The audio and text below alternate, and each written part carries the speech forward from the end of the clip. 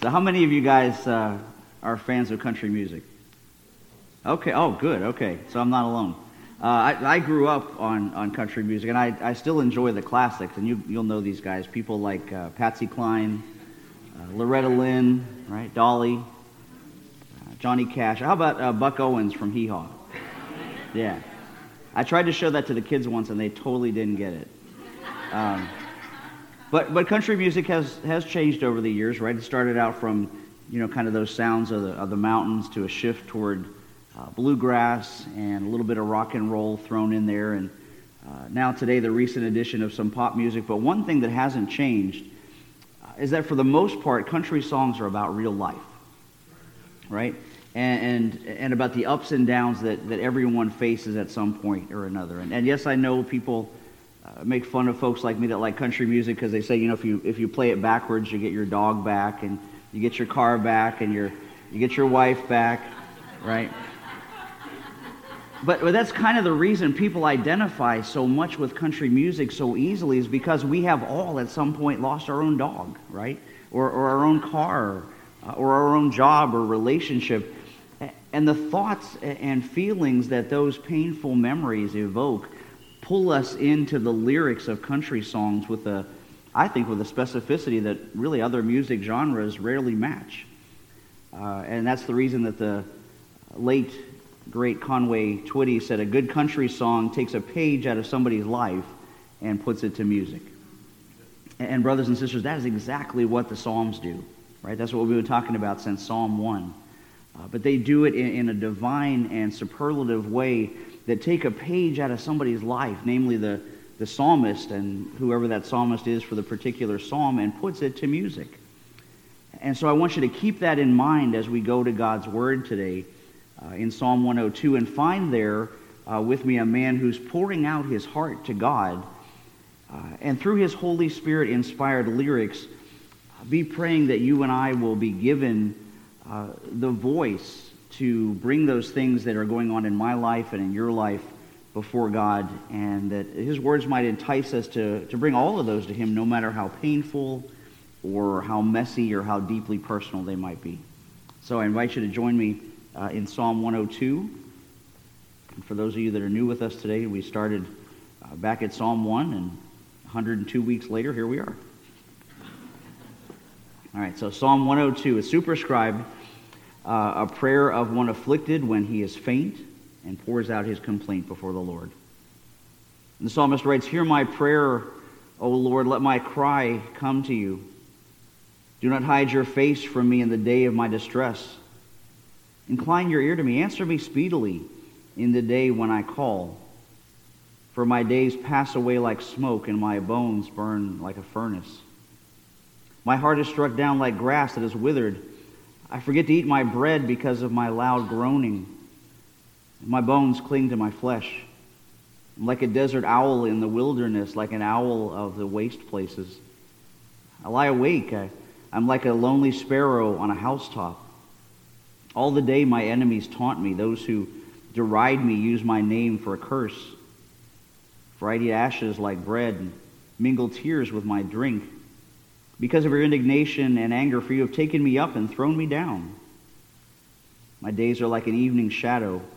I wither away like grass. But you, O Lord, are enthroned forever.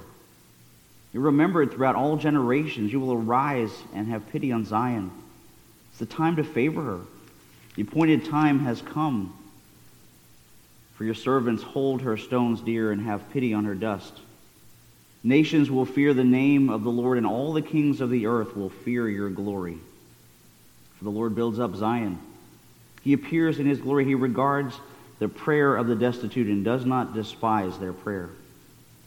Let this be recorded for a generation to come, so that a people yet to be created may praise the Lord. That he looked down from his holy height, from heaven. The Lord looked down at the earth to hear the groans of the prisoners, to set free those who were doomed to die, that they may declare in Zion the name of the Lord, and in Jerusalem his praise, when peoples gather together and kingdoms to worship the Lord. He's broken my strength in mid-course. He shortened my days. Oh my God, I said, take me not away in the midst of my days. you whose years endure throughout all generations. Of old you laid the foundations of the earth. The heavens are the work of your hands. They will perish, but you will remain. They will wear out like a garment. You'll change them like a robe, and they will pass away. But you are the same, and your years have no end. The children of your servants shall dwell secure, and their offspring shall be established before you. Amen. Let's pray.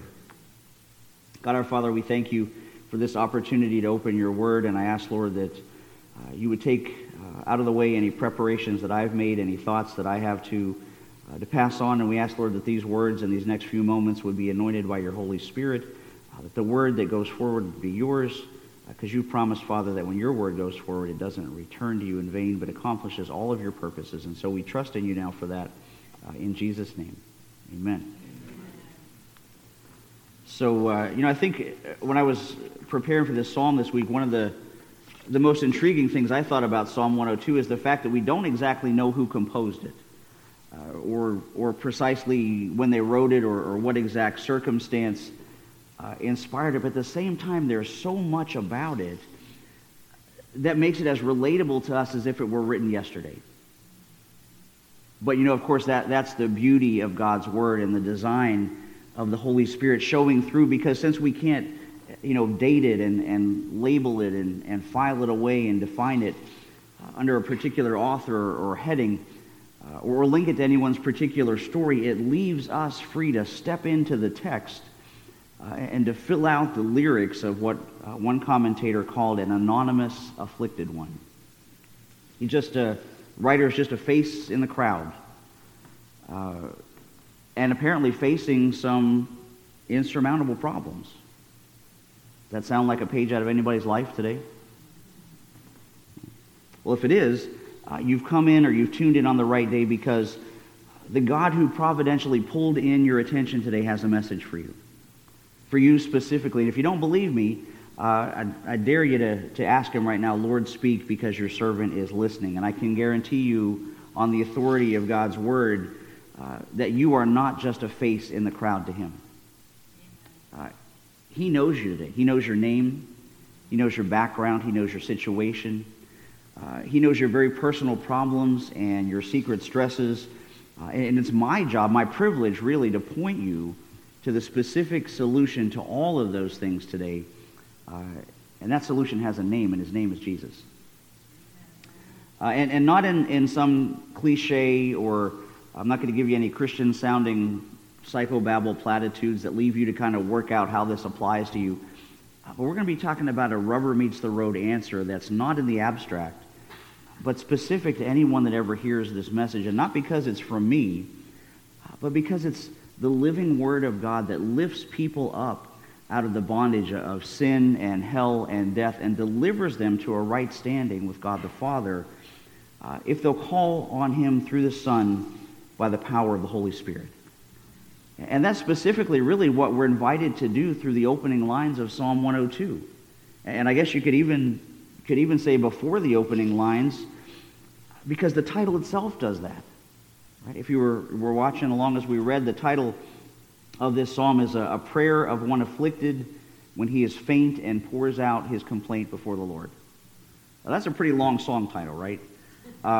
Probably would, Susie, what do you think, would not get approval of the marketing department of the record labels in Branson or Nashville, because it doesn't exactly roll off the tongue, right? It's not going to fit on the label of a cassette tape if you guys even have those anymore, right? It probably would eat up a whole lot of time on the radio if a DJ were to say that title of a song a bunch of times a day. But you know what? As a song title, it sure does resonate with the heart, doesn't it? As this songwriter, this afflicted one, is singing about his life and his livelihood and his homeland that's in a state of ruin. And the first thing that really just hits you in the face is this man is depressed, right? And not just somebody down in the dumps, but almost certainly in the throes of a full-blown clinical depression. And you may thinking, well, Pastor, is that kind of stuff really in the Bible? Does the Bible talk about stuff like that in Scriptures? I thought the Bible was supposed to be about having your best life now and living your full potential and overcoming obstacles and achieving your dreams and tapping into God's favor. But, the stuff in the psalm today sounds like that old boy's about to tap into a bottle of vodka and not quit. And that's what I really want you to see, though, is that the Scriptures were written by and about very real people with very real, very messy lives, just like yours, just like mine, that the living God of heaven and earth stepped down into in the person of Jesus Christ and lived out right alongside of us with all that entails. And that included at times getting depressed, just like any of us can be prone to do. Because, if we're honest, really almost every one of us at one time or another has experienced profound sadness like our psalmist is singing about today, right? Now, most people thankfully get over that with a little time, but for some, those feelings remain, which then presents a secondary difficulty to the believer, because the next obvious question becomes, based on all that we are supposed to know about God and His love and His promises, is it wrong for a Christian to ever be depressed? A lot of people ask that. And praise God, the answer to that question is no. It is not wrong. Because Psalm 102 gives us a picture of a man so tormented that he says, "For my days pass away like smoke, and my bones burn like a furnace." He said, "My heart is struck down like grass that's withered, and I forget to eat my bread because of my loud groanings." He's saying, I feel like my life is evaporating right in front of me, and I don't even have any appetite anymore for anything, much less food, because this whole thing, this whole life, all of it just makes me sick till I could scream. And if that wasn't bad enough, he's saying it doesn't seem like God even sees what's going on, right? He asked God, don't hide your face from me in the day of my distress. But then he doesn't even stick on that thought. He thinks again, well, maybe even worse, what if God does see, but He doesn't care? Because he says in verse 10, well, Lord, you picked me up and thrown me down. You ever felt like that?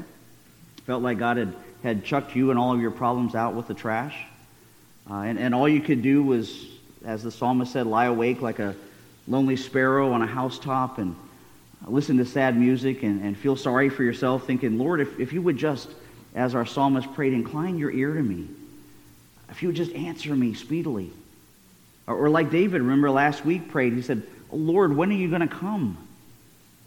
When are you going to show up? How long will I have to fight just to make it through another day? How long will it be till I see any light at the end of this tunnel that I'm living in? How long, Lord? How long? Because my days are like an evening shadow and everything is about to disappear around me. And I'm at the end of my rope and at the end of myself. But you know what, guys? The good news is that's exactly when God always steps in. That is exactly when the Holy Spirit lets us catch a glimpse of how high and how holy God is and how wholly different we are from Him. And how because of all of that, He not only sees the bigger picture of our lives, but He allows us to know that He actually has a plan already worked out for them, even if it's hard to see sometimes. And that happened for our psalmist today. As he kind of suddenly, in halfway through the psalm, stopped singing about how bad he thought everything was around him and how bad he felt like everything was within him. And he started thinking about how good God is. And he says, almost like coming up out of a fog and looking around him, he says, but you, O Lord, are enthroned forever. You'll arise and have pity on Zion. It's the time to favor her. The appointed time has come. And it would be real easy to skip over that verse and skim over it and move on, but you'd miss a lot because, you might think that's just about God blessing the city of Jerusalem, but if you read that name Zion in the light of all of the rest of Scripture, we know it means not just the city of God, but the people of God. And so when the psalmist says the time has come to have favor on her, to have favor on Zion, it's the same as when I said last week, God, we need you to come and bless and have mercy on America again. Knowing that what I meant is not like America as a geographic place on the map, but in the hearts and minds and lives of Americans, of people. Individual people who God sees and knows by name. And he knows that they're in desperate need of him right now, today, right in the midst of their struggles and their hardships and their failures and their sins. And this is what I want you to see, because it's one of the most profoundly comforting things in Scripture, is how it reveals in places like here in Psalm 102, God's compassion for us even when we get impatient in waiting for it sometimes. Anybody ever get impatient? Right. You're not allowed to lie in church, so I should see every hand go up. Right. But so in the raw poetry of Psalm 102, God gives us the words to use and the permission to ask him, how long is this going to last? And then right here is where the lyrics of the psalm start to take an upbeat tone, because look at how the psalmist worded the answer. If you still have your Bibles open, he answers his own question in verse 13. He says, you will arise. So that's future tense. And have pity on Zion. And he also says that it is the time to favor her. The appointed time has come. That's right now. So he's our Savior for all time. Right?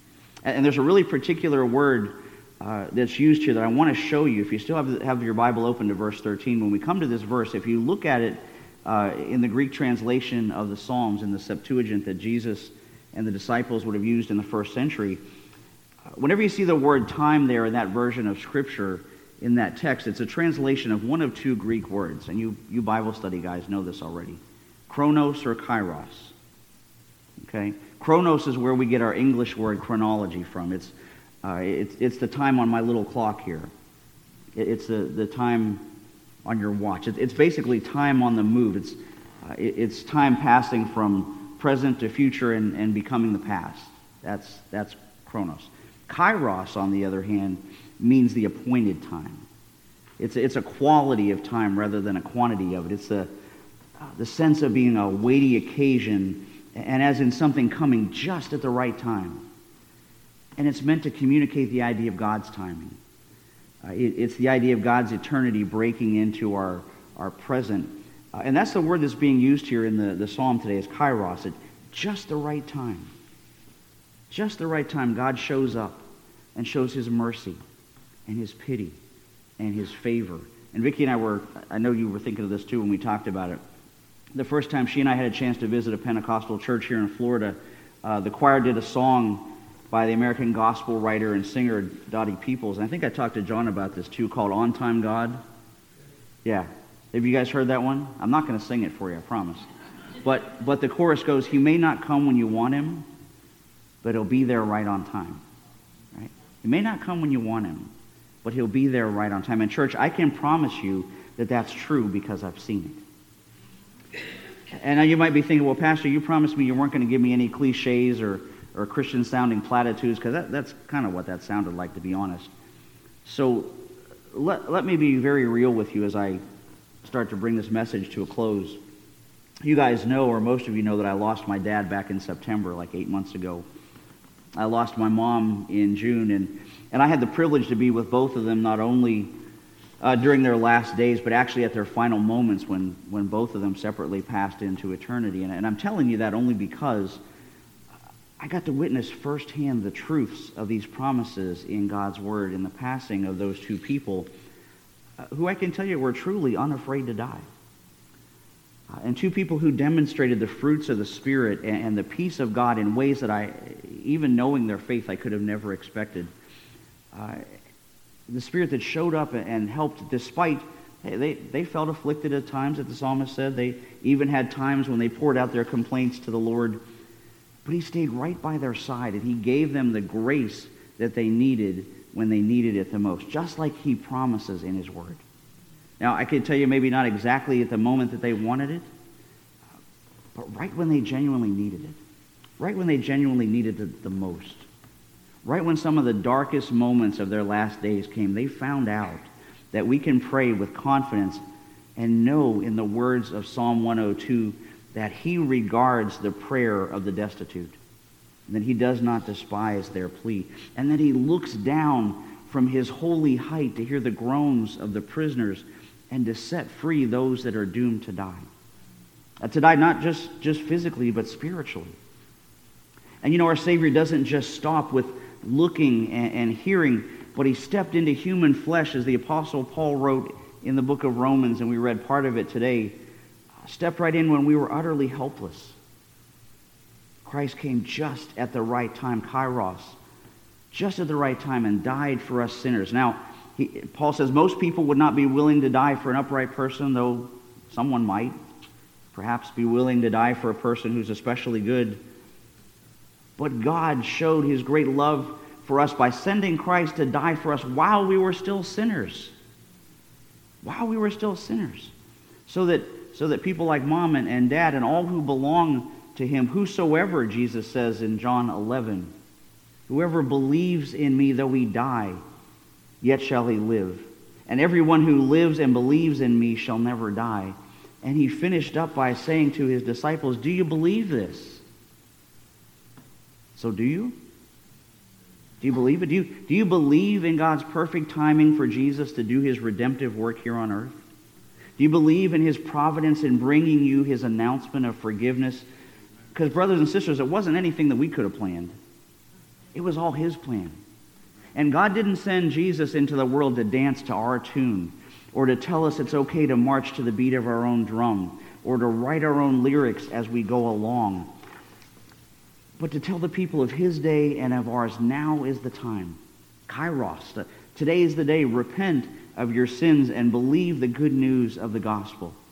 The good news that comes not in a headline or an email or a phone call full of consoling sentiments, but a flesh and blood answer in the form of a person to walk right alongside of you. The person of the Son of God who lived a sinless life that we couldn't, who died a death that we deserved, to give us a righteousness we could never earn, and all of that completely backward from how humanly we would think it could go. Right? So that, just like when you play those country songs backwards, so that he could give us back more than just a lost marriage or squandered money or even your old mangy mutt, but to open a way for us to be part of that heavenly chorus that Revelation 5 promises to the elect, where we'll sing a new song. We'll sing a new song saying to Jesus, you are worthy to take the book and to open the seals thereof, for you were slain and have been redeemed to us by God by your blood out of every kindred and tongue and people and nation, so that as our psalm says today, that we may declare in Zion the name of the Lord, and in the new Jerusalem, the one that we're waiting to come, his praise when all of his people gather to worship the Lord. And if you're not sure that includes you today, I invite you to call out to him as we pray. Ask God to help you change your tune. Tell him you're willing to face the music of things you've done in your life and humble yourself and ask for the gift of faith and of repentance. And I promise you he'll put a new song in your heart. Will you pray with me? God our Father, we thank you so much for the honesty of the Psalms, Lord. Sometimes we even become afraid of our own feelings. We don't understand our own hearts. And so we thank you that the Psalms give us the language of prayer in a book written by you and to you. And so continue to encourage us to read and to pray through them. And help us, Lord, to find ourselves there so we can see ourselves in the light of your eternity. Father, we thank you for your Son. We thank you for the cross, that you were willing to send him, Lord, to live and to die, to redeem for yourself a people to praise you. And Lord, I ask that if there's even now one among us who doesn't know you as their Lord and Savior, that you would surprise them by the power of your presence, that you would overcome them by your Holy Spirit, that you would give them the grace of faith and repentance, and you would lead all of us, Lord, into closer and closer fellowship with you. And we ask these things in Jesus' precious name. Amen. And would you please stand and join me in the Apostles' Creed and in our closing hymn. So, brothers and sisters, let's confess before one another what we believe. So I believe in God the Father Almighty, maker of heaven and earth, and in Jesus Christ, his only Son, our Lord, who was conceived by the Holy Spirit, born of the Virgin Mary, suffered under Pontius Pilate, was crucified, dead, and buried. He descended into hell. The third day he rose again from the dead. He ascended into heaven and sitteth on the right hand of God the Father Almighty. From thence he shall come to judge the living and the dead. I believe in the Holy Spirit, the holy Christian church, the communion of saints, the forgiveness of sins, the resurrection of the body, and the life everlasting. Amen.